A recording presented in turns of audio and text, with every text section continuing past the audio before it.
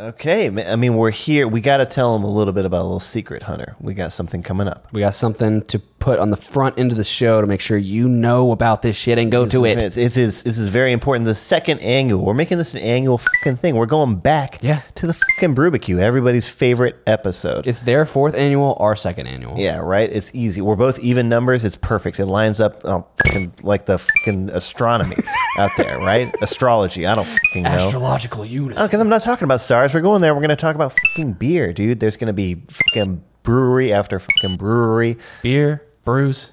We got 6 breweries coming out. It's going to be at Ashford Pub, led by Jason Watley. Oh, man. And if you remember him on the show, cracking me up the whole fucking time. That guy is is super hilarious. That dude he's figured it all out. So we'll be listening for him. We'll get to interview a couple of brewery representatives. And then we'll probably, if Squigs is bad out there, we'll have to get Squigs on the show. Gotta get Squigs back on the Just get a couple guys that are, doing the barbecue aspect and take their temperature. That's true. It'll just be us Texas boys. It'll just be the Texans out there celebrating our recent victory. And it's very. Oh my God, that's very true. Yeah. If you are a Houstonian right now, make your way over to Ashford Pub. Yeah. And this Saturday, November 4th, it's gonna be fucking awesome. Really. It's right at Eldridge and Westheimer, so we will see you there. See you soon. It's just a bunch of witty banter. It's my papa. I'll have a quip. You'll have a quip. We'll both have a quip. It's just cadows.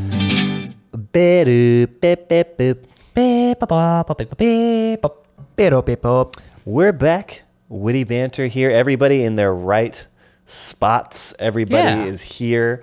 We're back to classic form here. Well, maybe not too classic of the form. The new classic form. Yeah. Which is the 3 of us. Man, we are all back. At our first, second, and third baseman. We are all here. Yes, of course. Now we just need to hit a home run, Buns. It's baseball time right now. It's the last you'll ever hear us talk about baseball probably today. That wasn't a smooth transition. Yeah, it was by not me. at all, of course. But thank you so much, Hunter Dorsett, for making the attempt. Yeah, no problem. Being here with me, and of course, Chase Williams, looking real nice with a fresh haircut. You don't think we don't fucking see that fresh haircut right now? Hey, man, sometimes you go like 6 weeks without one, and then you get it, and next thing you know, everyone's like, oh, yeah, you were pretty hot looking, weren't you? Oh, man, you actually are a handsome man. Big, man. Hot, Before I thought you were atrocious. Before I thought you were so gross, and now you got a haircut, and now I really like it. That's all it takes. Yeah, right, honestly. And, of course, as always, I'm Max here as your host. Man, my name is Max, and I might be a Ginyu main in the new DBZ. That's so you guys heard footage that came out? Yeah, that the release date was announced. Yeah, the release date is January 28th. 28th. It's months away. It is a quarter of a year away, man. Yeah, dude. Are you guys on high alert or what? We are absolutely on high alert. I was gonna say I'm even on more high alert after this guy. Yeah, that's got true. me some Budokai Tenkaichi.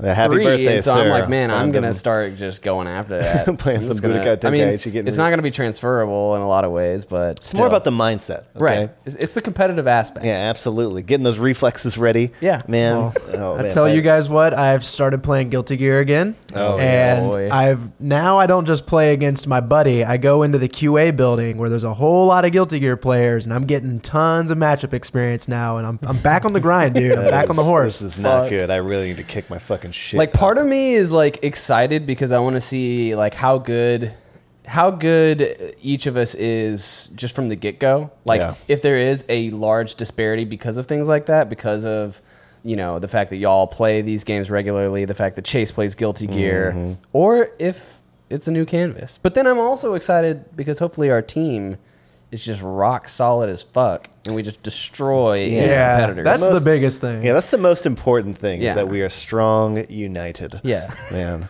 They also just came out with what the Dragon Balls do now as well. Okay. Well, like roughly. You get now like a choice when you collect all 7 Dragon Balls, which I don't really know how you do that. Which we don't know how to do. But you do get 4 choices when you do it, right? Mm-hmm. First choice, obvious one that we all thought, you get to revive a teammate if you got a dead one. Second choice. Completely? Yeah. Well, I don't know. Maybe it doesn't say, but it doesn't say, right? It just says revive teammate. The other one, restore your health completely, with whatever character that you're playing, which might be a good idea. Assuming that probably reviving your character is like revived with like 30 or 40%. Yeah, I would think it would be like maybe 30 to 50. Yeah. Probably. There's another one that's called, it has like the name Spirit Blast or something in there. And like, I don't Is it know where what that you're means. like super jacked up? We don't know, but there is like some sort of Spirit Blast. Yeah, I guess I'm asking you like you're playing. Yeah, it. right. Yeah. So when you designed it, what did you think? I thought I read that it was just like an X Factor, just like it powers up your character. Well, there's also one called Immortality. Right. Which is what I That figured seems that's what kind that of one OP. was. Well, see, I would figure immortality just means you can't take damage for a certain amount of time. Yeah, maybe. I thought that, or like maybe like, like a really short- like an insane amount of like super armor or something. Because they used to have that in Tenkaichi 2, where if you built your meter all the way up to a certain level, it would just drain slowly, but you could do as many blasts or whatever, like small blasts as you want. Oh yeah, that's true. Remember? And there's that other concept where like your It was a meter would constant fall combo. down, and like if somebody tried to hit you, you always teleported away while the meter was falling down, which Yeah. is kind of cool too. So who knows? I mean, we We- still yeah, have to so- figure out. We don't know how to collect them. We don't know how to activate them yet. But Yeah, we barely we know know what what they they do. But you saw some Ginyu moves. Oh, but Ginyu's looking real cool. All of Because the his Ginyu fighting style assists- seems like it would look cool, it's just you don't play as Captain Ginyu, you play as the Ginyu Force, which is cool. which is fucking awesome. Which is dope. very this game tight. is gonna be so Seeing good. Berter and Jace come in and do the purple rain or whatever, where they mix together and start shooting purple blasts down, you're like, oh god. So it's shaping up to be very nice. Hopefully this whole podcast ends up to shape up pretty nice. Hopefully this game, the Astros game, shapes up pretty nice as Yeah, well. man. But also, most importantly, I hope our beer's shaping up pretty nice. And I just saw what Chase is drinking, and I'm very curious as to what the hell was in that schnifter. So I would love for you to maybe elaborate on that, Chase. What are you drinking? You want to go first? Okay, so last week, as sort of like a joke, I drank a non-beer. And then I kind of realized, like, yes, at a point, like when we first started the hate show, beer. yeah, fuck beer. He said, we wanted to do other alcohols, and like in my house, I have access to some of like the very highly treasured spirits, and I basically said to Darren, I was like, I should be drinking these on the show. Like, why not finally start diving into it? And like, I've always enjoyed Scotch. I'm getting much deeper into spirits through Darian's job. And the cocktails as well. Like, I feel like I seek out cocktail bars now as much as I seek out breweries and other stuff. So I'm going to start opening up some of the spirits here that we have. And today I'm drinking a Scotch. And by the way, like, the stuff that we have is very nice. We're very lucky to have gotten access to some very nice spirits through Darian's job. What I'm drinking right now is a Scotch. It's Oban 18 year. Very cool. And, I like Oban. Oban's delicious. Yeah, it's a single malt Scot from the Scotland Highlands, as the description reads. And I'm gonna dive into it, and I'm gonna have tasting notes kind of up so I can kind of be guided through this, because it's gonna be sort of a learning experience. But I want to through this show now, I want to try to just drink more of these and see if I can develop my palate. So we're gonna start here today on this episode. Yeah, I applaud this effort. Yeah, because I I do don't too. know shit, but I would like to, through osmosis, know about some of this stuff. Like, if somebody asked me, like, oh, do you like Scotch? I could be like, no, but I know all this shit. Yeah, but I can recycle all this shit my friend and told they're me going on to the be podcast. like, it doesn't even matter if you don't like it, because that's impressive. That is fucking awesome, and you are cool now. You should, and I'm wondering, is the strategy, are you going to try and go straight liquors more often, or are you going to try and maybe have a cocktail every once in a while? And Mix something up. I probably won't make Rate a anything. White Russian on there. But Darian makes cocktails, so if like there's nights where she has time to make me one, then yeah, we are also talking about that. Like, yeah, and it's also a good opportunity for her to practice her cocktail making. So That's good. I like it. that We is- should, we're expanding our We're horizons. freshening up the becoming big show a boys. little bit. We're classing up the joint a little Thanks, bit, Chase. man. That's awesome. We're turning this frat house into like an actual adult house now. This is great. It's like, no, take down the Bob Marley fucking flannel posters, man. That blacklight poster's got to go. Clean up these fucking red Solo cups. Let's class this shit up. But here, us still slumming it with the beers. Still slumming it with the beers a little bit. But what are you drinking, honey? So, this one is called the Mexican Lager, but not an Lager, Logger. This is out of Very Ska, cool. I get it. Ska Brewing You might not know this, but lager is out of Durango, Colorado. It has this string of words at the top of the can. Get ready for this. Some call those sentences. Some don't. Listen to this shit. Flip flop, recycle, fiesta, siesta, roll, recycle, drift, session, recycle, rise, lime, buck. What's not to get about that? What just happened? Yeah, don't that was. understand. I feel like I was I don't assaulted. know. And then it simple just has a stuff. really random thing in the middle. It says, lip up, fatty. I don't know. I kind of like their style right now, to be completely honest. This is starting strong. So far, the can is impressing me. So hopefully the it's a beer nice lime impresses me green, too. but it's 5.2% alcohol by volume. I think it's just a straight up Mexican style lager. Looks good. We'll see how it goes. I was not available beer, yeah. for the last show, which was technically the last episode of October, the spookiest month of the year. Belated spooky beer. Yeah, so this is a belated spooky beer that I was going to bring to that show, but I couldn't due to unforeseen circumstances. And what I'm drinking today is the Kangaroo Killer, which doesn't sound super spooky when I say it, but it says killer in it. Yeah, killing is pretty spooky. Killing's not usually a delightful experience. But this is actually a pale ale from Conroe, right down the road from Copperhead Brewery, up and coming right now. 5% clean alcohol content is looking to be pretty cool. That'll be interesting to see. Like it'd be interesting to see if kind of a local place that we live by and grew up next to could put out some quality beers. Conroe's it's an up and coming place now for some. So okay, cool. Hopefully they deliver and can compete, but we'll just have to figure that out through the rest of the show here. Speaking of the rest of the show, we should probably just go ahead and get right on into that. All right. So this is Witty Banter. Ba-doing, ba-ding, ping pong.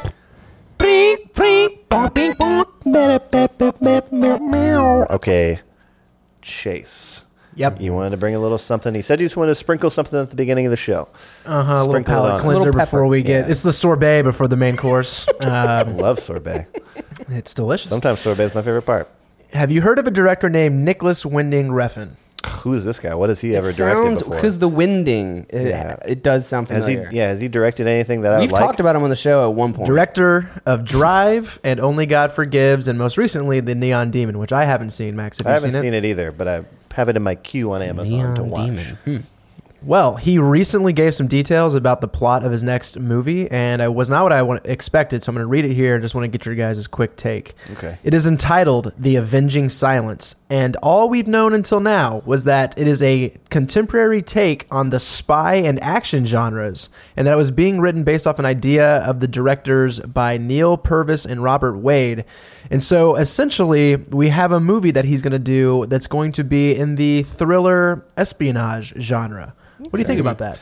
That's not like, I'm not taken too far aback by that because, like, sure, his movies are very stylized, but you could easily adjust that style onto most different genres of movies because they range from, like, Valhalla Rising. He did Valhalla Rising, right? Yep. Yeah, it ranged from, like, Valhalla Rising to Drive. And, like, yeah, you'd say, like, Drive and Only God Forgives are definitely in the same wheelhouse for sure. But between those two versus like Valhalla Rising, there's such a big disparity in the genre, right? Like him saying that he's going to do this like warrior film about like a fucking group of indescript tribesmen, almost Vikings, right? And how they're like, and they're going to say anything. And then his for the next first half. movie is about this like, stunt driver who does that, so I'm pretty open to the idea. So here's the plot synopsis. A former European spy accepts a confidential mission from a Japanese businessman exiled to France to take down the head of the most treacherous Yakuza boss in Japan. Yeah, I'm fucking sold on that. That sounds awesome.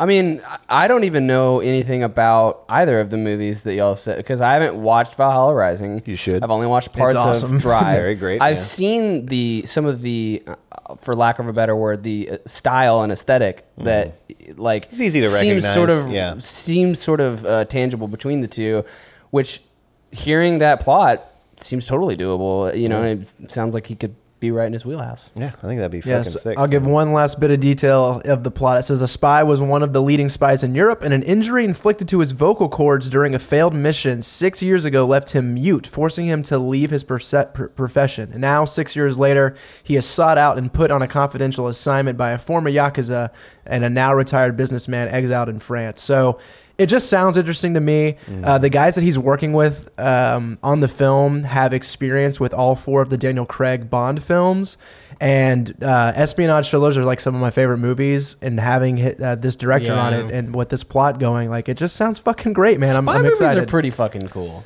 Spy movies they're dope. They're a cool genre when done correctly, for sure. Not like, dude, what was the second James Bond that we hated so much? Dude, Quantum I was of about Solace? to Quantum say, of Solace. of those 4 James Bond movies, 2 are good. Yeah. The other 2 Skyfall's are terrible. fine. Skyfall's great.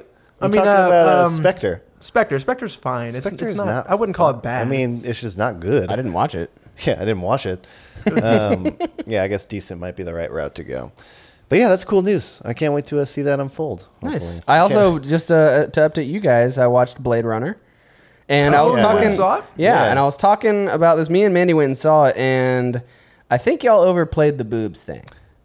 We think you overplayed the boobs thing. There were not that many boobs in that movie.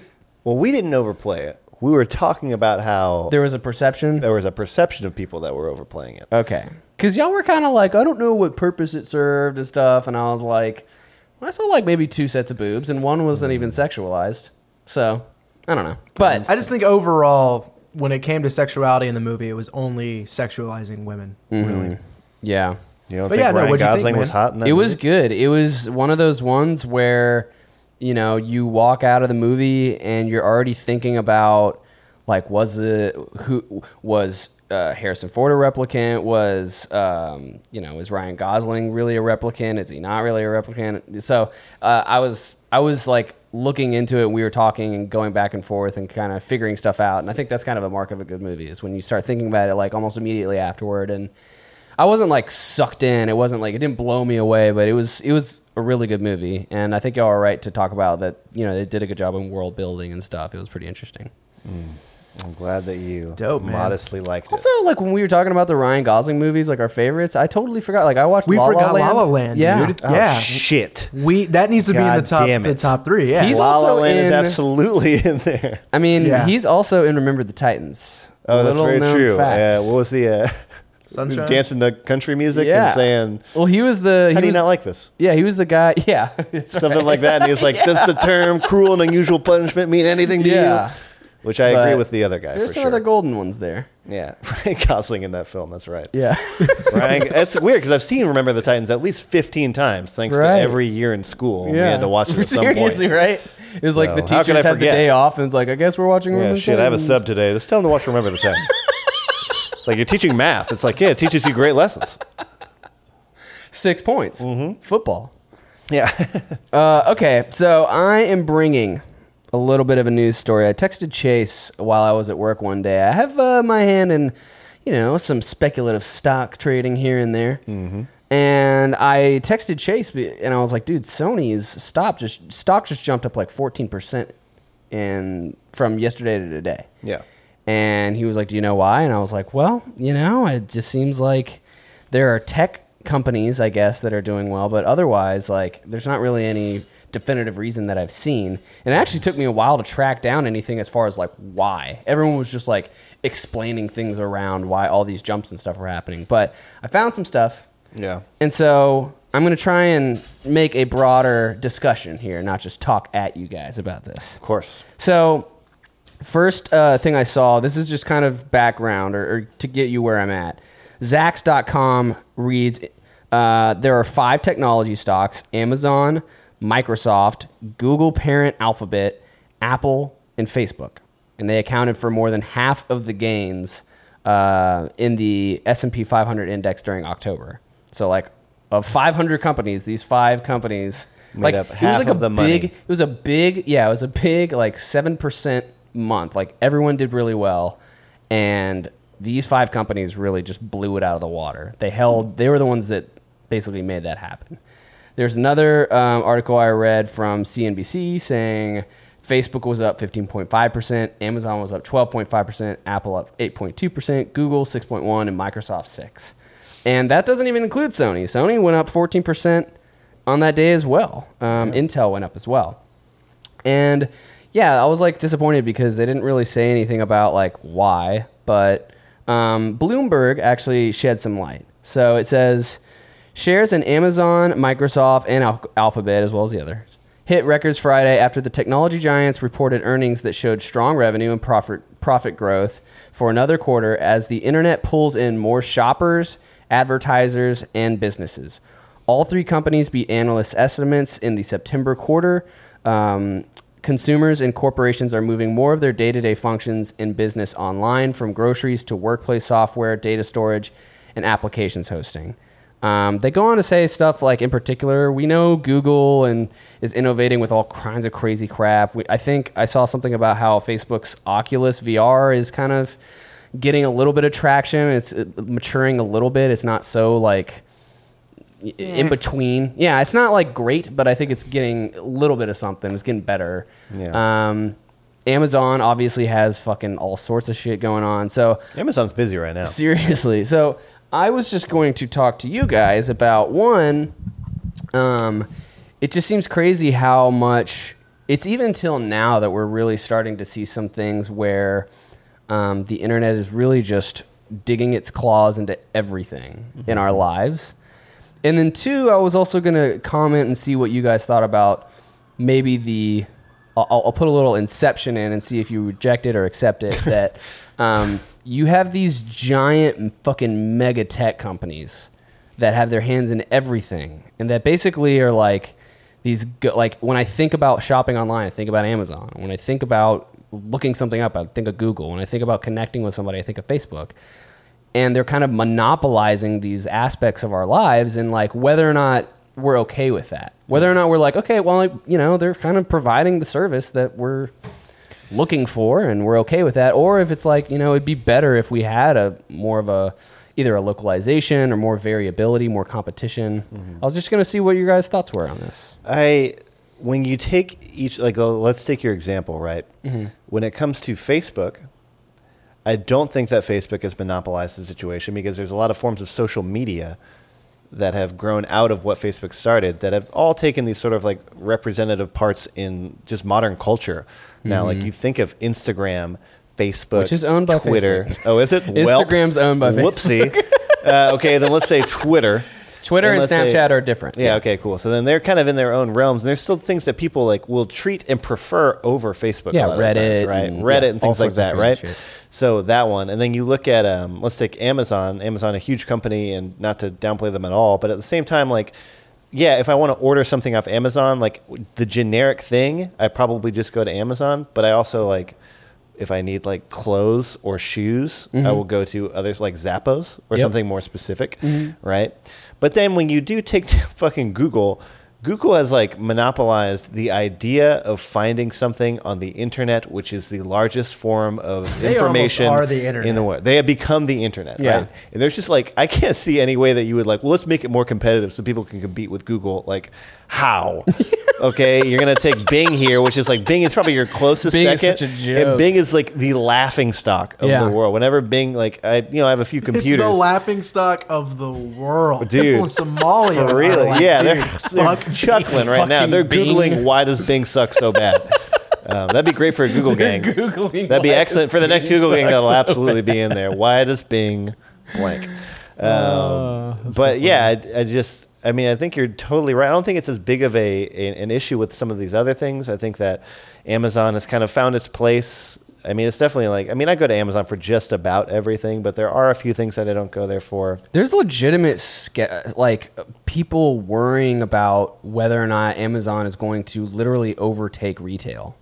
Like, will retailers exist in 10 years? Because it's like, it's becoming an ever diminishing smaller category of things that you can't get on Amazon. Yeah, they talk about the showroom effect, where people will go to places like Best Buy, furniture stores, or just any store that you can really think of, and like look at products, try products on, demo products, then leave and go buy them on Amazon. Yeah. But to your point, Hunter, or at least to your question at the beginning about whether or not we're kind of okay with it, here's an example. I interviewed the owner of a record store when I was in college, and I said, the record store before them went out of business. And I said, like, what are you guys going to do to make sure that doesn't happen to you guys? And he literally said, like, we put all of our records on sale under the Amazon price. Yep. That way people will come in and they will know that they can get it cheaper here.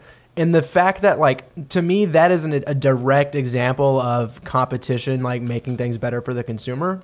Yeah. I don't know if that always shakes out in the case. It's only one anecdote. Yep. But You see that a lot though, like they matching set the market price. Yeah, matching internet prices is a common concept. I think. No, for real. But they're able to go so low because they can distribute the cost of what they serve so wide. You know, like they are making all their money off of their Prime memberships, and they might like you can pre-order video games if you have Amazon Prime and get like a $15 discount.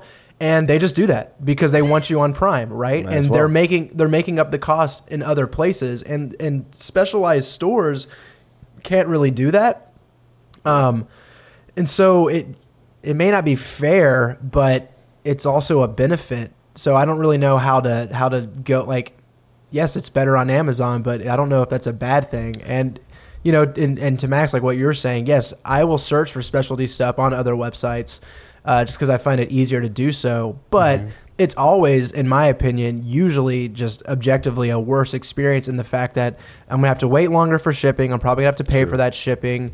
And it's more of a hassle if things need to be returned and so on and so forth. So I'm okay with it right now just because I see no drawback in it. The drawback it will become when like they start showing me examples of how they're like abusing the power that they do have, you know? Right. Well, I mean, a lot of people are really wondering if they're too big. Again, like the thing with Amazon's kind of small because the fact that they bought Whole Foods, and they're clearly getting in all sorts of different ventures.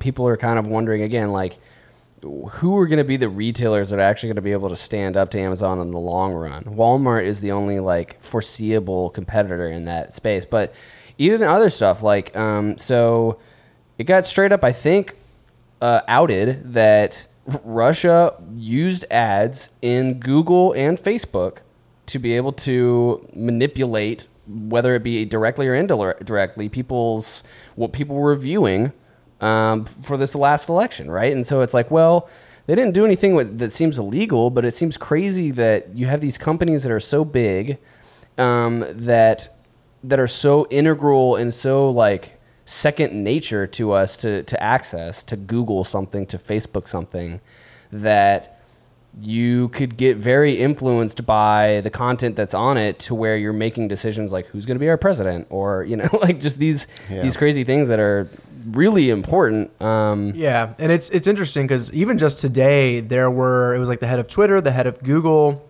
and a couple other tech companies were testifying in front of Congress about what you're talking about exactly. And when I was thinking about what they were just saying about how Russia was able to use the systems already in place to do these targeted campaigns, you kind of take a step back and you're like, yeah, they make it really easy for you to serve very specific ads, but they've also kind of built up a network for people to use maliciously if they want. Yeah. And I'm really happy that they are in Congress and they are testifying, and that Congress is looking at the structure right now.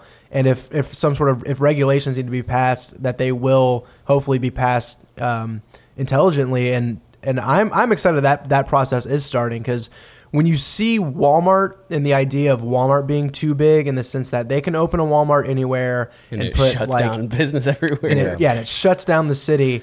I understand how that's an obvious negative. And I haven't seen yet whatever the allegory or the analog is with like Amazon, but that doesn't mean we won't get there, you know? Well, would you not consider the fact that like a lot of brick and mortars being a little bit more like tougher to come by, given the fact that Amazon has maybe provided services and things that they were not able to come up with? I mean, and they're developing their own brick and mortar. I mean, shit. Yeah, they seem to be working backwards. Yeah. Just to destroy themselves for fun. Because why not? Yeah, we're Amazon. Fuck you. We got the earnings. Yeah, exactly. Watch this. Yeah. We'll shit on you and fine. ourselves. But yeah, because I think that while it may be not as like direct as like, whoops, we got a Walmart and now like these two places that were down the street don't have business anymore. Mm-hmm. The idea that like so many, businesses that were booming when we were children.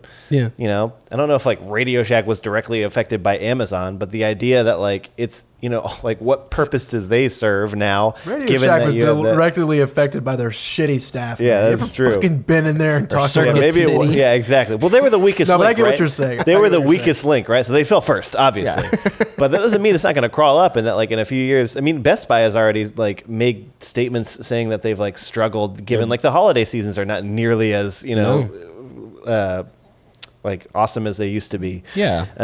So it's like it is definitely affecting these places. And when should we feel sorry for them? Exactly. Like, do I care? Well, should we feel sorry for them, and should we purposefully not use these big companies to give them that much more power? Right. Like if we don't want that to happen, you could use other avenues, right? You could support different ways of getting your shopping stuff. But why? Just to keep a Best Buy alive? Like what do we have? Why do we care? To keep Best Buy alive? It would to say, I want something other than Amazon available. If you don't believe that Amazon should completely own the marketplace, I guess. But I mean that would be a very small way of conscious consumerism, you know. But it's like it's not super clear. It's not direct how that, if you should do that or if that's something we should, you know.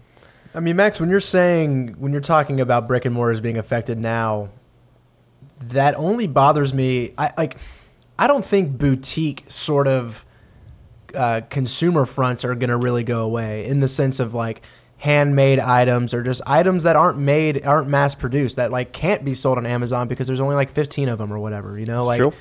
I'm still going to be able to, I feel like I'm still going to be able to go to record stores. I'm still going to be able to go to thrift shops or even like places that sell figures and things like that, just because they aren't made in such a mass quantity that it's not viable for Amazon to sell them. But if we're still able to get what we want easier from Amazon, and the effect of that is the brick and mortar shuts down, maybe there's like a sense of nostalgia that makes us think we don't want that to happen. But I guess my question would just be why? Like, why wouldn't? Like, why do we care? You know? Well, there's definitely maybe no charm, depending on who you are, to a Best Buy. But like, there's not a charm of being like walking into a Best Buy and looking around at this huge corporation and thinking like, I need these to stay alive, as there would be of being in like Austin or in Houston and coming to all, you know, because there's still like record stores and like boutique toy stores and stuff like that are still run rampant here. I mean, they're everywhere still. And I guess it's really not even those that I'm like too afraid, like you said, of being that affected. So if anything, they're actually able to use Amazon to sell their goods. Like a lot of the times the stuff you buy from Amazon, all they're doing is actually taking the middleman cost out of getting that shit to you, and they are saying we're gonna order this thing from this store that you want, and we're gonna get it to you. And that's the service we're providing. Yeah, they're just almost like a FedEx or something. So maybe that's and that might be really fucking cool. And I think it's fine. I guess like the last thing I would just speculate about is how crazy it is that these companies are getting so much of our data, so much of our attention, and again, their secondhand nature. Like I don't even have to think twice before like on my phone I go here and then I check my Facebook and then I do this thing, you know, and how political that's becoming. Like, I think governments are starting to really look like, so there's a very good possibility that in Europe that Google is going to have to pay a lot of money because of the data that they do store. Europe fucking hates Google. Yeah. Facebook, like you were saying, is under testimony. Apple had to be going up against the federal court in order to say like, remember when we did our news story on that? Should we release the phone, the code to this phone, the back door or whatever? So it's crazy how political it's becoming, and it's almost like I'm wondering if there's like becoming this shift where the social capital doesn't rest with the government anymore. Like the social capital rests with companies and these major sort of institutions that we go to for so much of our life. You know, that's fine with me. You're okay with that? I mean, I'm definitely not pro-government, but I'm just, you know, it's a speculative thought. Right. Like, I think it just goes back to what I kind of said earlier, that I'm happy that the government is looking at their practices and they are trying to evaluate, and hopefully in a way that's common sense. Like when you read a headline about what the government's doing, I feel like you're going to have some sort of stink. But if you watch on like C-SPAN these hearings, they're people who are talking, right? Right. And there's people on the panels that disagree with each other even, and they ask different questions of the people they're questioning. And I think it's a very good thing that's happening. It's a good process. And so I'm happy that is being looked into, and I hope questions get asked about how they store data and shit, because that is the stuff I hate about these big corporations, is how they're essentially able to, like, dude, if algorithmic learning got extremely sophisticated, they could probably create a perfectly predictive model of who we are, and that's fucking terrifying, you know? Yep. But I guess my last point to end on is, actually, shit, come back to me. I literally just blinked on it after that train of thought. But well, I just saw an article. There was an AI that literally created fake people using an algorithm on like photoshopping pictures, and like, so there's all these profiles and social media profiles that aren't real, but that were created by an AI through a project. I remembered. Okay. The last thing I will say is another reason why I do tend to lean towards some of these bigger, more prolific companies is because I trust their security a little bit more. Mm-hmm. I think given their stature, in the most self-interested way, the PR nightmare that would happen from this if they got hacked, and two, the responsibility that I know that they feel for having this much data, and the money that they have to invest in security, I feel like they're usually the ones that actually do have the most secure, infrastructure. Yeah. And when you talk about branching out to smaller websites or whatever, I usually get more hesitant about giving places like that my credit card, because I don't know how good their security is and stuff like that. So that is another aspect of it. Yeah, that's true. But at the same time, while their security is better, it makes them more of a prime target. And to say that like they are like unhackable or like that nothing can happen is definitely not true, given the idea that like, what was it, creditcardreport.com or whatever? Yeah, somebody like that just got fucking hacked, and that was literally like everybody's. It was everybody's social security numbers. Yeah. It was like literally everybody's most private, important information. You know, like if you hack my PlayStation, that sucks. You have my credit card, and you know what kind of weird games I like. But other than that, you know, like. But at the same time, like you said, I mean, you're right. Like I'm the same way too. Even if I order food from like a really small site, I'm like, shit. I'm gonna put my credit card information on this bad boy. I kind of wish I had cash to pay the student in person, but cool. Well, thanks for entertaining my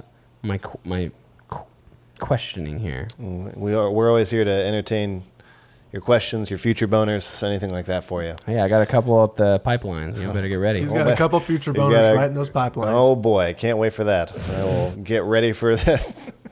Coming up your alley. Let's just go ahead and let's actually go ahead and let's just switch on over. Let's take a break here for a second. Let's think about what we've said, what we've done, and let's come on back and review these beers.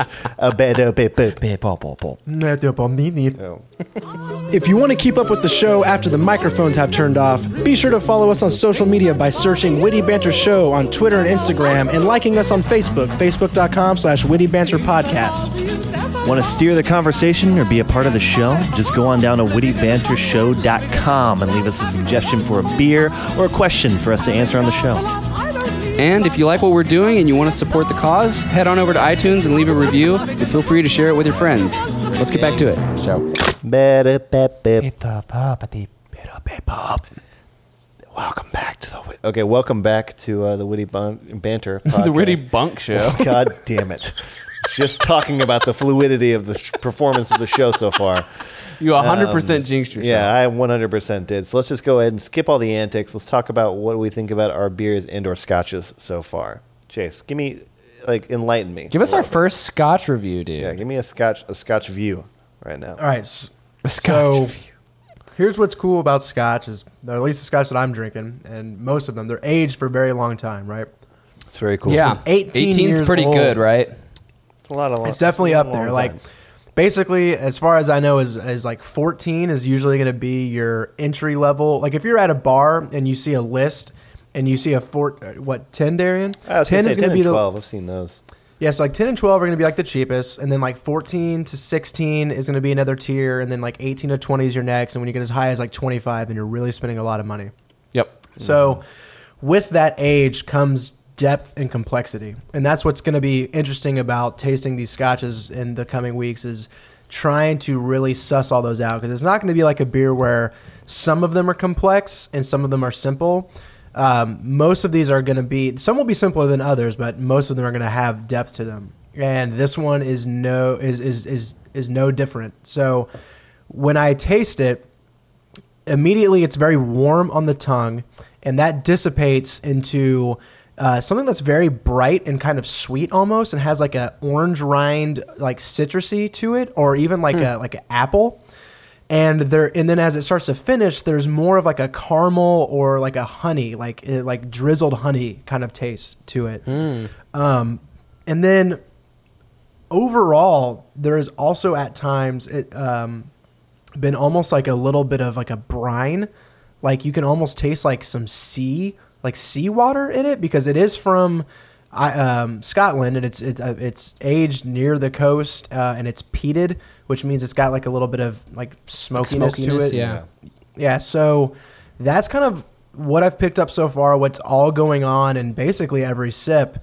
But when you just kind of drink it on a sip by sip basis, it's like very warm to like a very sharp sort of citrus, and then it really mellows out with that like caramel, sweet honey flavor, and it's fucking great, man. It sounds pretty sexy. That sounds delicious. Yeah, you sold me. Are Scotch is Scotch typically 40%? Is this one 45%? What's this one on? It's usually pretty. It's not as high as like a jet fuel vodka, but it's not like a liqueur. Level. Yeah. Darian says it's like 90 proof. Never mind. We don't know. We'll figure it out. Yeah. Well, interesting. Well, that sounds good. I'm digging the first. That's a good Scotch. review. That's a strong start to the. It was well done. Well, you guys thought I didn't have it in me. Yeah, we all were just waiting for you to crash and burn, but you proved us wrong. The Mexican lager is good. It's decent. All right, so my beer. No, shook. It's decent. Yeah, I mean, I really don't have a lot to say. You could probably take it from me there. I mean, I think it's, I always have trouble reviewing lagers, just to be straight up. The shallower down you get into like the realm, you have more to work with when it's more complex, Yeah, and you have these more robust tastes. But lagers are purposefully withheld, and I think it's harder for me to resolve differences between them. True. Then I feel like it comes more about the experience of drinking it.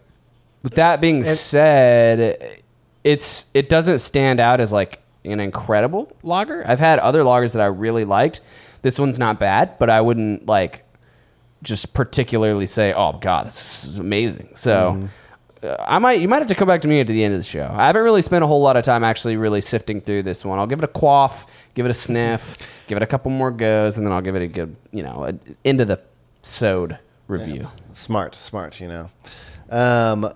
my beer, the Kangaroo Killer from Conroe. I'm not gonna lie to you, I didn't have super high expectations for it. Is it because it's from Conroe? I think exactly. it's because it's from Conroe, right? Smart man. Yeah. I don't have a whole lot of expectations from Conroe in general. But like there breweries are really popping up, and B52 is out there, and they're doing things. But this beer, I knew when I got it that it was going to be a little bit more of like this sort of amateur-esque style and feel. But that being said, with beers, am I really not an amateur beer drinker? Yeah. So would that not be the perfect fit for somebody like me? Yeah. And as I drank it, when I first drank it, I thought that it had like this weird bitterness that I thought was off-putting for a pale ale, and that it would be, that was something that was like a mistake or like wasn't done well. But as I drink it more, and I'm on my second one now, I realize I'm really starting to appreciate that flavor a lot. And there's not a bunch of like notes in it. There's no like citrusy or like anything that specific, but just in general, there's like a little bit of a hoppy nature to it, a bitterness that is delightful because it still feels light and it still feels bright. Keeps you on your toes. But it still keeps me paced while I drink the beer. And that comes to experience. Keeps you honest. Yeah, keeps me honest, man. Keeps me honest with this beer. And so far, I'm actually really digging it. Actually, sounds a lot better than maybe you were expecting. Absolutely. Beat my expectations, which means there's nowhere to go but up so far. But we'll come back to it. There's always room to fail. That's my motto going through life. But again, enough of these. Fuck. Yeah. Wow, Max. Look, the Astros are still playing. I'm just kidding. Fuck. Yeah, I'm sorry. Yeah. Oh, my God. Where's the nearest wood to knock on now? But enough about beers. Let's talk about that other thing that we love so much. Video games. Video games. We Let's like do video a games. let's do a segment called Chase plays games. I want to check in with you guys for just a moment on what we've been playing. I couldn't remember exactly where we left off, but I have a pretty good idea. So I'm going to start going down the list. Right on. And I'm going to start with Nex Machina. I don't think we had any actual conversation about Nex Machina on this show. But that was a twin-stick shooter from Housemarque, an arcade-like experience that I went pretty ham with. I got the Platinum Trophy in it. Yeah, no shit. It was not. I remember when you described the game to me. I don't know why I had this weird expectation. Maybe because it was around at a time when the movie of the similar name was around. Ex Machina was around. That I was like, this must be some Mass Effect style game. You know what I mean? Then ends up it's the most arcadey shit I've fucking seen in a very long time when I saw Chase playing it. And I remember watching you just on Twitch and being pretty enamored by just the aesthetics of the game. Brought me back to days of Geometry Wars and things like that. That sort of what that wasn't tantalizing. I knew it was surface level, what was getting me in. Mm-hmm. I knew it was the aesthetics, but I was totally okay with that. Oh yeah, And it was why not? it was cool to watch. So Yeah, and it really hits that flow channel perfectly where it's serving you the exact amount of challenge that you can handle at an ever-increasing fashion. Nice. And what I loved is when you first start playing the game, you're really most concerned about just staying alive and sort of reacting. But you're playing the same levels over and over and over again. I probably went through each of them 100 times, and you just constantly internalize everything that happens in that level, every enemy spawn, where all the power-ups are. And so the way you play the game at the beginning versus 15 hours in, you just look like this surgical fortune teller mastermind running through these levels where you just have them down. And throughout there's still more to that game to play, and there's still more to learn. And the fact that such a simple control scheme and a concept continually you had to continuously evolve to keep playing the game, and I loved it for that. One of my favorite games of the year for sure. really Interesting. interesting. Of course, we played Nidhogg 2. We talked about that a good bit. I fucking love that game. I was very pleased with it. I'm still not sold that Nidhogg 2 is greater than or equal to It's Nidhogg just 1. not a fair comparison. Is You it? know? Is it not a fair comparison? So It's the sequel to the same game, man. It's that is yeah. true, yeah. Well, I'm I just mean, it's saying- the first album versus the second given album that- of your breakout artist. I don't know though, because it's a game. When it comes to video game, when it comes to making an album, you can do whatever you want with the next album, right? You can do anything that you fucking want. But if Nidhogg came out and it was an RPG that was, a twin stick shooter or something, you would be like, what the fuck? Yeah. And you'd be super pissed. yeah. Well, yeah, Right? but what if the Wu-Tang's next album was a fucking country music album? Well, that's true. I guess You'd that be is pissed too. I mean, on this train, I'm going to make an analogy here. Or is it it's an analogy or something. It's some sort of literary thing, which is Nidhogg 1 is to Alt J's An Awesome Wave, as Nidhogg 2 is to Alt J's This Is For You, or This Is All For You. I don't get the reference, but Basically, This Is All For You. I'm pretty sure. Is it This Is All For You or This Is For You, Chase? I think it's This Is All For You. I can't remember.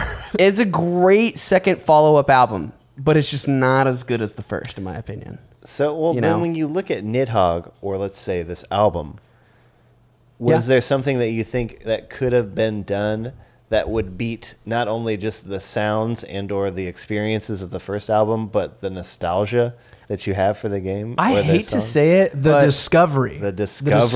Yeah. Finding something. so they, in my opinion, they expanded their horizons in the best of ways across the game. I just didn't like the way it looked as much as the first game. The first game was so simple in the way that it looked and felt. I was just like, man. But I still thought it brought... I totally understand that. I think it's absolutely valid, but I still thought the game was fucking hysterical because of the new art. It is. It's funny and it's great. I'm just saying, I guess it's... I think that was what kept me from being this is better than the first game. Because I think all of the new aspects are kind of better. I do agree that the new art style is hilarious, but is a cheaper art style than the first one. And the idea to where it's hilarious, but I'm not going to laugh at that forever. Yeah. As much as I am going to appreciate Yeah. the first game's art style infinitely. It'll you know never go out. I will always style. think that it's great. Yeah. So there is something to be said about that. But it was Well, good, look, and I'm yeah, still Nidhogg- dominant. Still great game. Yeah, fuck, that's right. You do have that game. I got to go back and train. I got to You hit the don't. lab after You this. don't need to trust I got to me. run It some will frame never data. happen. I got to run some frame data. On Nidhogg 2 is great, and it's cool that like it still inspires conversation even after we did an entire like episode devoted to it. You know. Right? Yeah. The next one I want to bring up is Destiny 2. I played Destiny 2 for probably about 3 or 4 weeks. Probably put in like 25 to 40 hours into Destiny 2. I'm interested to hear what you got to say about Destiny 2. Yeah, man. I mean, Bungie is just the master at creating shooters, and it just feels so incredible to shoot a gun in that game. Like, in the feedback of killing enemies in that game is so rewarding in and of itself that playing that game, it was great because you had the loot treadmill. So every night that I came on, I felt like I had something to work towards, and I felt that I accomplished something. But while I was doing that, I was just experiencing the gameplay that was Destiny, and it was fantastic. Like I actually really do like the art style of Destiny 2, in particular in the campaign. Some of the visual effects that they really blow out in the final levels of the campaign are stunning. Just some of the best I've seen in years. And I keep saying this in other podcasts, like it reminds you where the budget goes in these AAA games, right? Yeah. Like you have the best artists in the world creating some of the most cutting edge set pieces. And when you just stare at them, you're like, this is insane, right? And so Destiny 2 had like fantastic level design. Its soundtrack was like low key, pretty incredible. Like it was all composed and it's very beautiful and it serves the game very well. Nice. But yeah, it just overall that feeling of I can come home and just unwind by playing Destiny was very appreciated by me. And I don't think I'm going to really go back to it. It's new. There's a new expansion coming out pretty soon. And like once that comes out, I'm going to really be left behind. But I gave it a good go, man. I really played a lot of it. Good. Nice. Yeah. I'm glad to hear what Bungie's still doing well. They were the originators with Halo were the and original. shit, you know. Just to ask you about like, so you don't really play it much now, right? Uh-huh. No. So do you think that that's just inherent of it being a shooter and inherent of the idea that like you're not looking for something to maintain your interest like consistently as you are just looking for a new game experience? A lot like treating it more like you would any like a story driven game. You play it for that one time and maybe come back to it. Honestly wish I was playing it more than I am now. I wanted to dedicate myself to it and have it be that game that was always in my back pocket, but the people that I sort of plan to play with, they already have their sort of clans that they roll around with, and so it ended up me more being like really needing to work and put in a lot of effort to get together with people more than I thought it would be. Yeah. But I still yearn for that shooter that serves that purpose, man. Like I don't know if it'll be the new Call of Duty game. I would like to play it, but I doubt I'll end up buying it, but I just hope there's something eventually. Like I don't have an Xbox anymore, and I fucking wish I could play Halo. Honestly, like I do miss coming back night after night and playing competitive shooter games. You know, I really do.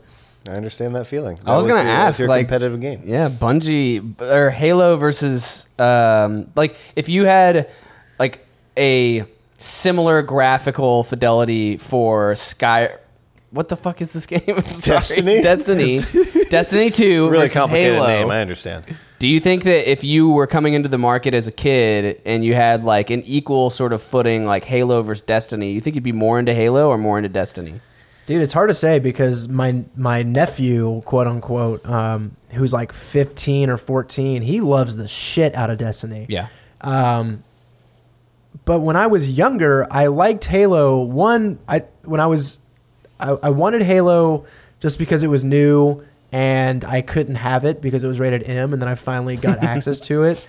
And I don't really know when my first person game was. It might have been Halo. I have no idea why I took to it so much, but just playing Halo was so much fun as a kid.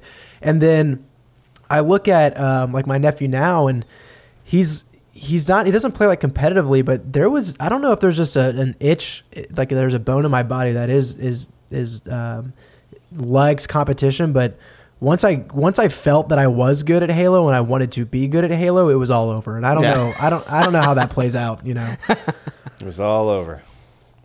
We've said quite a bit about Absolver. I'm kind of disappointed that game didn't grab me the way that I thought it would. And I do think there's something there in the way that it's designed that has to do that is the reason for that. It's a game that I hope I go back to in like a year, but it's pretty remarkable how crowded the fighting game space is right now. I would have never expected it to be like this even a year ago, and I think that's probably to its detriment. But I think Absolver, I'm happy I gave them my money. I almost knew that maybe I wouldn't play it that much, but I wanted to pay them because I wanted to reward them for what they created. I think Absolver is an incredible game. Yeah, and I think that just in like putting that money in knowing that hopefully like this is something that leads to more ideas based around similar concepts that could maybe be more accessible in the future in either the fighting game competitive scene or in just casual scenes. So yeah. And then there's Cuphead. Cuphead came out this year after a very long development. I remember I was very worried about it because once Microsoft backed them, the word on the street was Microsoft wanted them to flesh out more of the platforming levels. And then they got delayed after that. And I was always worried that they were just shoehorning stuff in because Microsoft wanted them to. And I've said this also on Twitter and in another podcast or so, but I'm so happy that game ended up being the instant classic we all wanted it to be, man. Yeah. I think Cuphead is fucking amazing. I don't play it that much. It's a game that I honestly am savoring because there are only so many levels in it. And I basically sit down, I beat one level, and I turn it off. But that game, much like Nex Machina is an arcade experience, this game is also an arcade experience. It's pure reactions. The systems constantly vary its patterns, retry after retry, so you can never fully memorize the stages, and you always have something to play. And just the whole narrative conceit that you sell your soul to the devil, and the whole art style and the music, it's just one of the most incredible games ever. And it's a game that I feel like I can show other older generations and be like, look what we've done over here, you know? Yeah, I think that's a good point. Like something that you could show, like I could show my parents that literally not only know nothing about games, but they have no idea like what games are capable of or why we're into them or anything. And if we could show them Cuphead, which you're saying it's backed by Microsoft, does that mean it's an exclusive?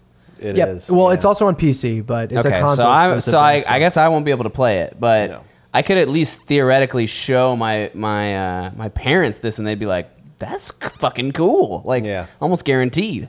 Yeah, just it's beautiful. Yeah, from a viewer or just an aesthetic point of view, obviously the game is remarkable in the way that it looks, and the idea that I think that they delivered so much on the gameplay aspect of it. Like you said, it plays well. They were worried about it being like super platform driven, but what I've heard is that it's a lot more about like the bosses, and it's a lot more about that. Yeah, there's so many bosses, and like the platforming stages are fucking difficult too. It's not like those are just thrown in there. Like they're incredibly well designed. They're really fucking hard.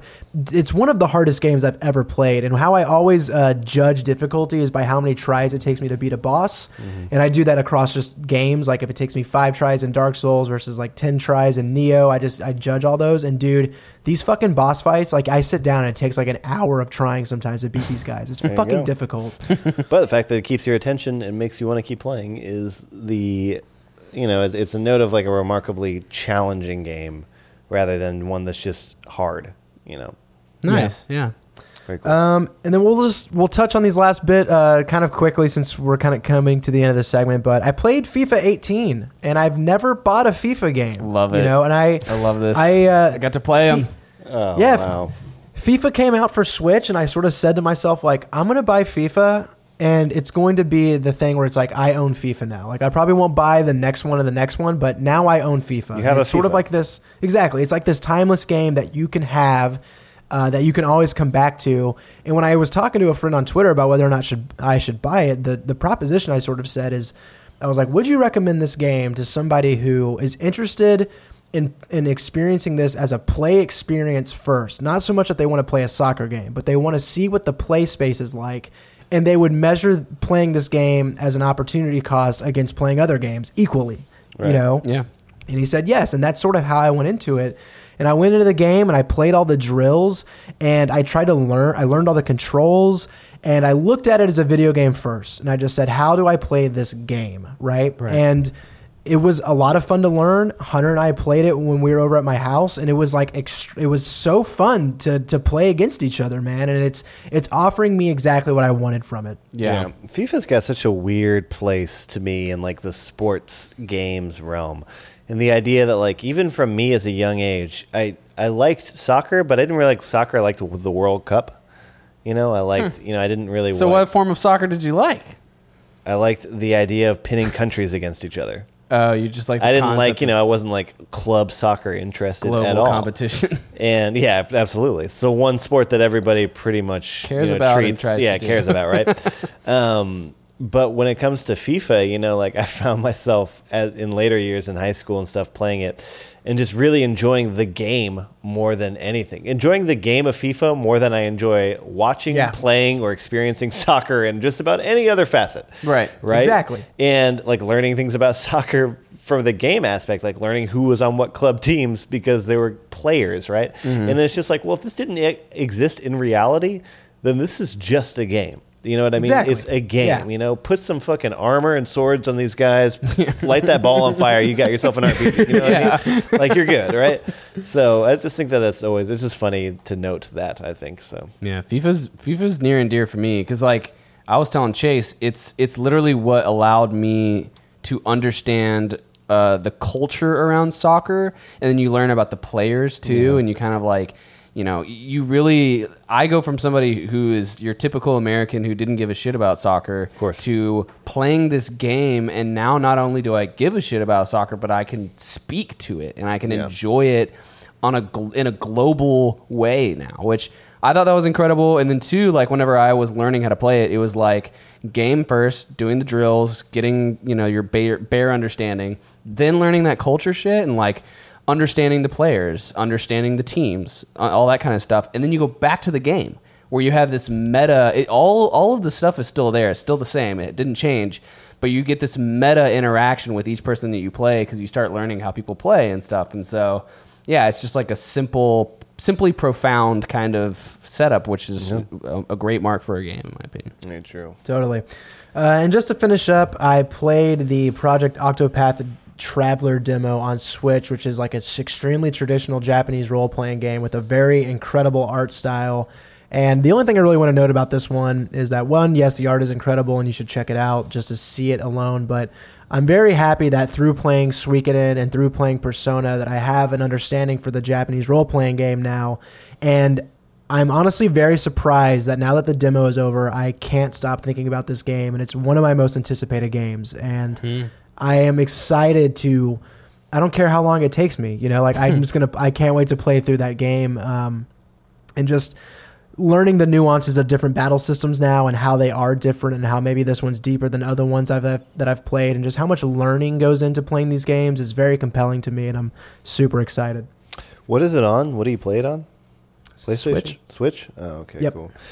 That's just such a fucking weird game to me. As an outsider, being somebody who it sounds awesome when you sell it to me and I know what it is, but just the name alone it's so strange. It just makes, it's just not even like, it's not that it's like, it's so weird I can't get into it. It's just like, I don't think that's the game you're talking about. I'm like, wait, you must be mixing that up. It's not a JRPG or whatever, whatever kind of game it is.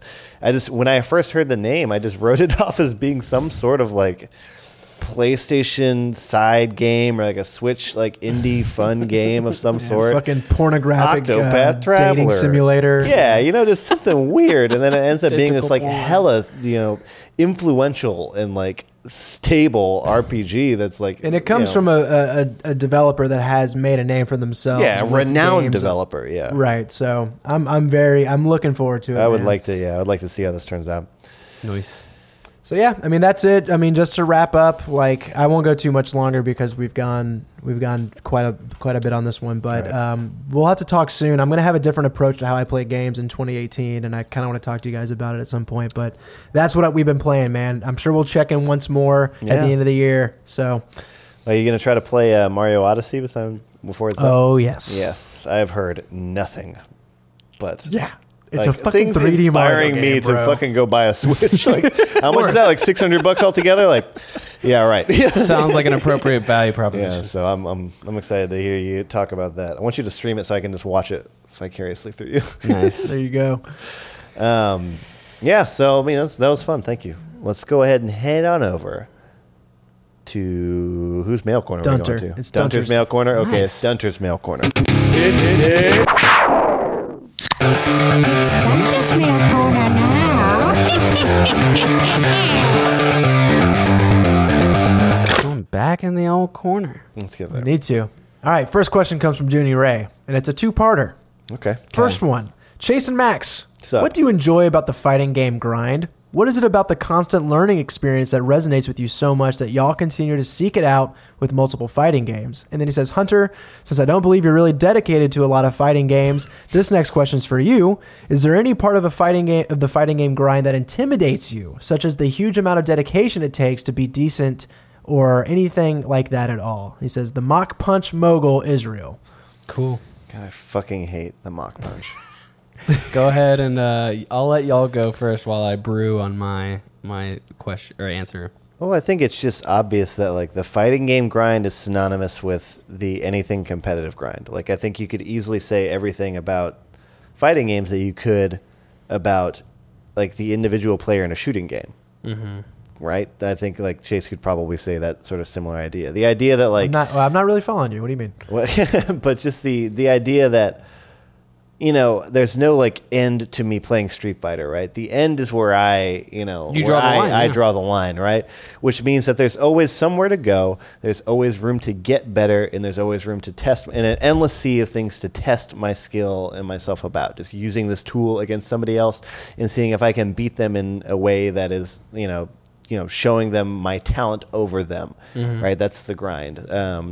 Obviously, in games like Guilty Gear or like older like Ultra Street Fighter 4 or other games, there's definitely fun playing doing combos and like long combos and things like that, or like Marvel vs. Capcom. That's something that I enjoy doing.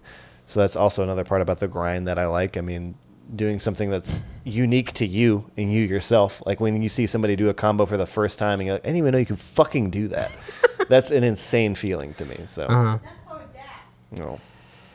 Yeah, I think with me it's twofold, right? Like there is knowledge-based frustration in a video game, which is like I don't know what to do, and that can be corrected in an instant, like an aha moment. Oh, I know what to do now. And then there's skill-based frustration, and the only way to resolve skill-based frustration is to train and is to practice.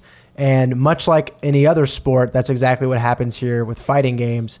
You have to put in the time because you've decided that this is a valuable way to spend it, And Max, to your point, how you sort of judge that is when you beat somebody, and the reason you care is because we both value this thing and I did better, and because we both care that I did better, that's why it matters, And even like on a more basic level, it just feels good to know what to do and to actually execute it. So when you do know, when you are practicing a combo and you can't get it, and then it finally clicks, and now you can, there's an extreme amount of satisfaction to just doing it as well, to just doing the combo. Yeah. So that's always been sort of how I view it, I guess. Yeah, that aha moment of like, man, why the fuck wasn't I in this like mind state 30 minutes ago? Like, or something, or an hour ago when I was trying to bust this combo out, and then you're like, it seems so simple now to where But those are the things y'all love about it, right? Yeah, that's definitely so. Yeah, I think for me is like, I'm definitely okay with the concept of the fact that, again, I'm treating it similar to the way Guitar Hero was, right? I'm coming in late, and I know that y'all aren't going to play me on medium mode. I'm going to have to go straight to expert, right? And I actually kind of relish that. The thing that I'm not super excited about is the fact that when I was doing Guitar Hero, we had literally as long as we wanted. We had, we had 12 hours in a night, and we would do that, every weekend, or we would go over to each other's house during the week and do that shit. And I want to be competitive, but I'm just like, I'm 26 now, and I didn't put in any like groundwork, foundational shit to be able to rely upon at this point. So now I'm just like, well, I'm either going to have to really like dedicate like almost all of my free time that I would just like relax to doing this to try and stay up to speed with y'all, or I just have to have like a reasonable expectation and just try and keep the goals attainable, you know? True. Yeah, and you should talk to Cole, because Cole had never played fighting games really before until early this year. He bought a fight stick, and he's now almost surpassed he's almost surpassed my highest rank in Street Fighter. And he is a perfect example of someone who just wanted to get better and has slowly and incrementally done so. And there is the groundwork that you're talking about, but I know that it's possible to lay it, you know? Yeah. Awesome. Yeah, I also think it's like much more attainable than you may assume. Like we had to spend so much time to get to where we are right now. But sorry, we just won the World Series, so. Oh, did we really? We're done? Right. We did it. Well, Astros fucking did it, man. Sorry, There guys. you go. If you're listening, we had to take a brief Let's respite. let's just think about this. The fucking Houston Astros. Never won. We never won the World Never won Series, the man. World Series, man. Kick ass. Man, Got like, swept in the only World I was Series going we to say, the participated only one in. we were in was fucking 4-0. Thank you. Was it White Sox, I think, that did White that Sox. too? Thank you, White Sox. My goodness. Shit. But, yeah, that's fucking sick, man. Yeah. We did I'm it. excited. In a cool World Series. I think this one went down as like one of the more exciting That's what ones. I'm saying. Like, I think people all across the board have noted this is one of the most entertaining World Series they've seen in a while, and the fact that we get to be a part of that history and be the victors in that one is awesome. Yeah, I'm not trying to coin this, but it's the phrase I've been using. It's the first time, like, one, everybody uses the disclaimer, I don't even like baseball, but, right, to explain this, but it just shows that this series is, like, literally transcended sports in a way. Like, people that don't like sports, that don't give a shit about baseball, are, like, it's giving people hope, you know? It's giving people some sense of like something to root for, which is good. And plus, dude, we just had this right after fucking Harvey, which is sick. There we go. There's a camaraderie that needs to be dude, we held earned here. it. Absolutely. Oh, Houston man. strong. Houston All right. strong. Thanks, Dooney, thank you. Dooney. Yeah, thanks. Yeah, Steve. thank you for the question. Our last question comes from Dunter, who says, what is the best cheese? Chase, it seems like you would lead off on this Yeah, one. well, yeah. I Chase, don't what are want your you guys to. favorite You No, wanna no, be the no, anchor. no, no. Because I know Chase hates Brie, ricotta like, cheese. Max is Brie, I right? love Brie, and then I love me some Gouda. Some smoked Gouda is right up my fucking alley. Smoked Gouda. All right, but Brie cheese, triple cream. Oh God, it's delicious. Yeah, I don't know. I'm in between different things, right? I feel like it depends on what I'm putting it on. Like if I have a salad, I love blue cheese, but I don't really blue like cheese a lot too. of other cheeses on my salads. If I'm doing a sandwich, I like pepper jack. If I'm doing a pizza, you're obviously going mozzarella and Parmesan. Oh, I think it sounds so funny to me. Gotta get the fucking pepper jack on. Or Swiss. Swiss. um, Ew, dude, Swiss is the worst. Yeah, I'm not super sophisticated in my consumption of cheese, so I'm just gonna You say don't it have depends. to know that Swiss fucking sucks. I'd say of the ones that I do consume, I think blue cheese packs the biggest punch. I like blue cheese. I would rather it not have cheese on my. Do you other- always eat blue cheese as a crumble? What other ways are there to eat? I blue haven't cheese? had a blue cheese that's not a crumble. Can you buy like sliced flat blue cheese? I don't know. It's not sliced and flat, but it comes in like a wheel. You can buy like a quarter of a wheel or Yeah, something. okay, yeah, I guess that I'm makes just trying to figure out where y'all are. I'm just trying to see what blue kind of cheese cheese man you are. crumbles. It's all right, Chase. Bring us out of the suspense. Educate I like a us. lot of cheese, man. I Yeah. fucking love cheese. You're a cheese I You like gotta say mozzarella.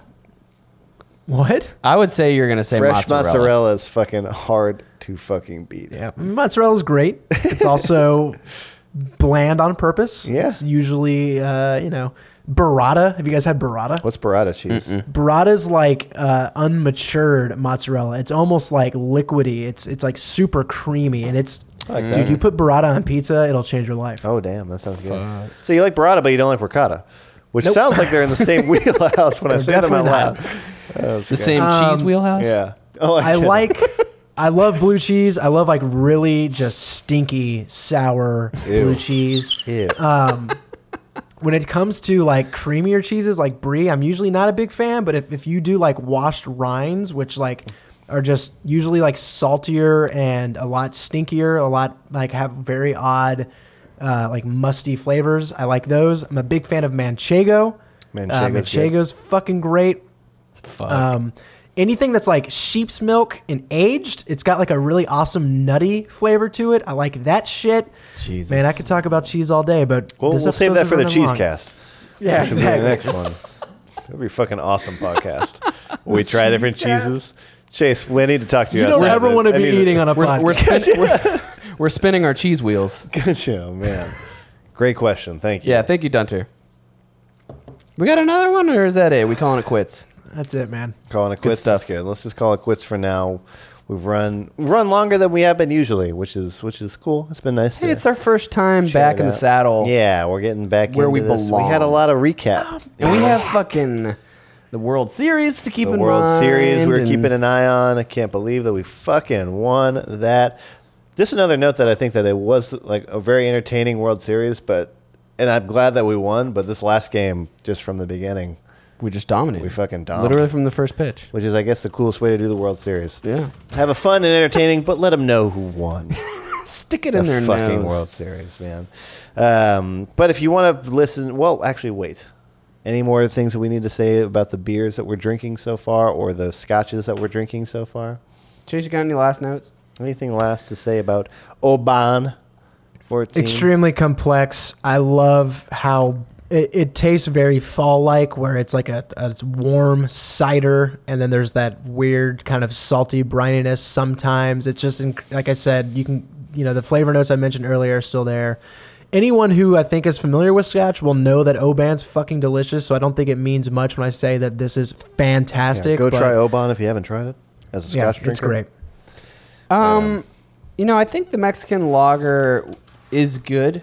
I'm not going to say it's great. I will say that I wasn't expecting it to be able to hold its own as it opened up and as it got warm. I think maybe that's one way that I can kind of sift through lagers as far as whether I define it as quality. If it warms up and opens up and I'm still drinking it and still liking it, then it'll probably be more of a quality beer. And it did for the most part, you know? I mean, I think I would still actually probably like it more when it's crisp, but it opened up and it's still good. So, I'm just going to give it just a thumbs up. It's not a very emphatic thumbs up.